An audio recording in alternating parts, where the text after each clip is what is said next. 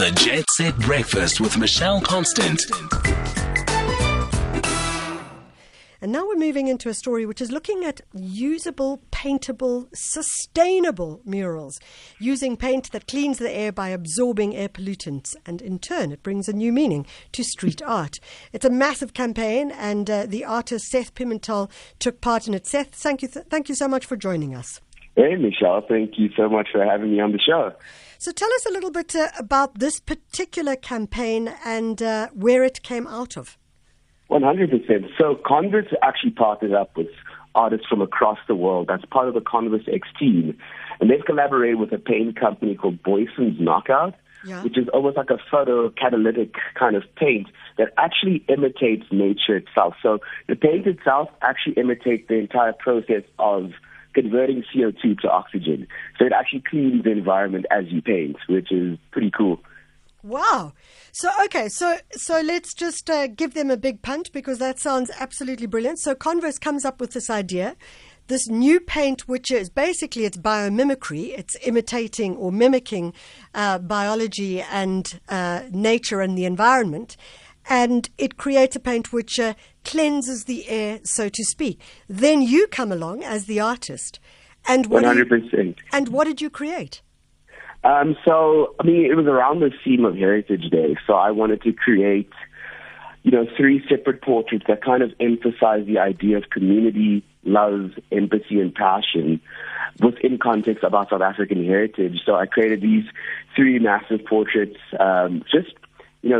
speaking on the idea of tangibility, by adding hands and playing around with the fun palette that already came with the color scheme itself. So, it was quite a lovely experience. Seth, it's interesting. We did an interview, which we will be broadcasting later on in the show, which talks to the idea of a community and culture. And that basically they're saying is that culture is not created unless there is some form of community. 100%. I suppose in many ways the artworks that you're making are linking to that concept. 150%. That exactly, you're so right. I don't think as an individual we can't exist without a sense of community, and we don't belong without having other people around us, and we bold each other, we communicate, it's quintessential with us as individuals.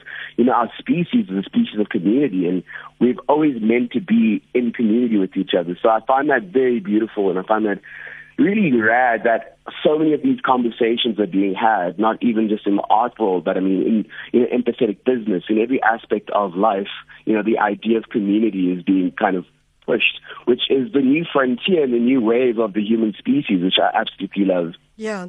Seth, you're an interesting guy. You've had many journeys which have taken you into gaming, industrial design, ceramics. I was surprised to read that. And yet you've chosen to, in particular in this case, to look at the public space, art in public spaces or public art. They're 2 different things, but you've chosen to work in the art and public space engagement. Tell me why. I always loved the idea of murals. Since I was a kid, I remember driving through the city. I went to the National School of Art, so my dad and I lived in the south, so we would drive through Johannesburg CBD, and I'd always play this game where I'd try and pick out as many graffiti tags as possible, or try and pick out which artist was there. And this was kind of before social media. Social media existed, but you would see these artists, and there was already this emotional connection to that experimentation or to, playing around with that.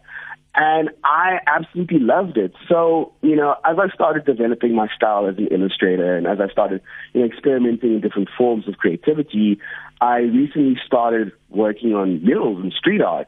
And I realized it's I don't know how to explain it. It's just this alien experience of actually making your community and your environment 10 times better, but also having your work kind of seen on a mass scale. I think it changes, the eyepiece when you look at it and it's like a 10-meter high wall or something. It's just really lovely. It's something that's unique and so fun to do, and I really love it, Seth, if people want to see your artworks, how do they go and where are they? And can they just drive past? Can they get out their car? Oh, yeah, 100%. The mural that we've collaborated with Converse with, is actually located on Commissioner Street, which is right around the corner from the newly developed Jewel City, which is right where Maboneng is. You can walk past it, drive past it. Converse was cool enough to actually put a massive QR code, so if you're actually walking past it, you can actually take out your phone, scan it, it'll take you to the City Forest website, and then you can actually interact and learn more about the process and what Converse is doing to better our environment and better our community, you know. I love it. Seth, I'm going to ask you a question that we've been asking our listeners, and I'd love to hear your response. We've had a week of news that takes us to highs and that takes us to dramatic lows.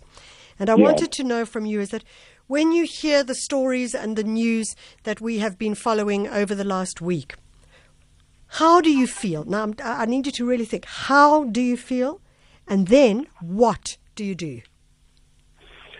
I'm quite an empathetic person, so everything that really happens does have an effect on me on a long emotional term.